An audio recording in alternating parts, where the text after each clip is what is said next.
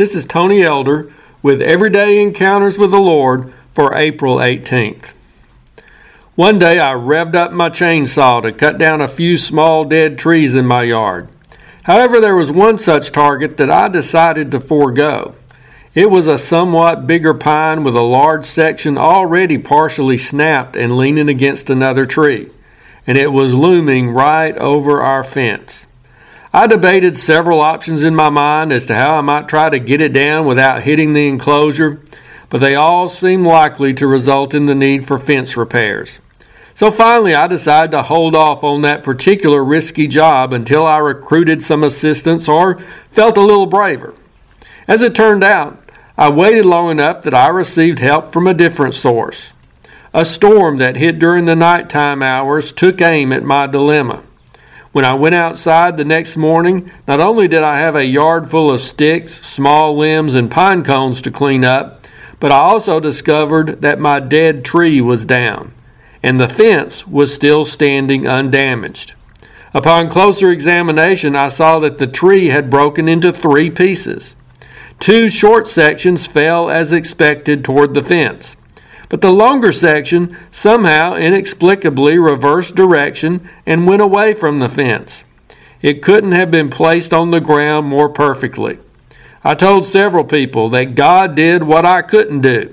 It was a puzzle I couldn't solve, but God knew how to take care of it.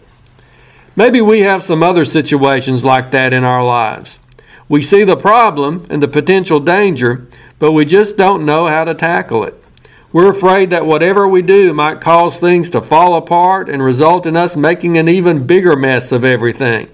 It's an enigma for which we have no promising answers. But thankfully, we know someone who can guide us and provide us with help.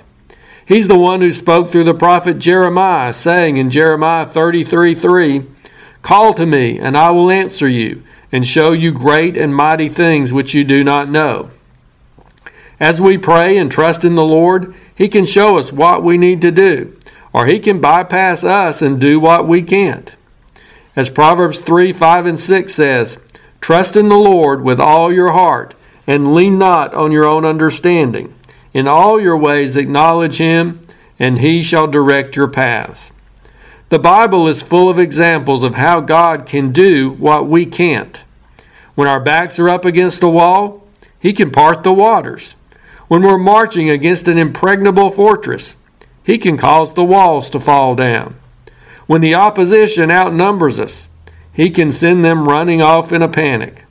God can help us today with whatever constitutes our Red Sea, Jericho, or Midianites. We periodically need such reminders about who God is and what He can do, not just from past episodes in the Bible, but also from seeing Him work in our present circumstances. Now maybe another strong wind will knock a tree over on that same fence. I don't know.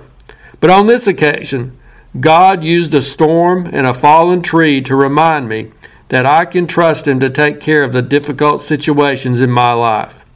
I may not always know what to do, but He does, and He's able to do whatever is needed.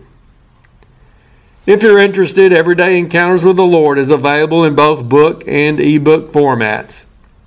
And now I pray that you'll encounter the Lord today in your own everyday experiences.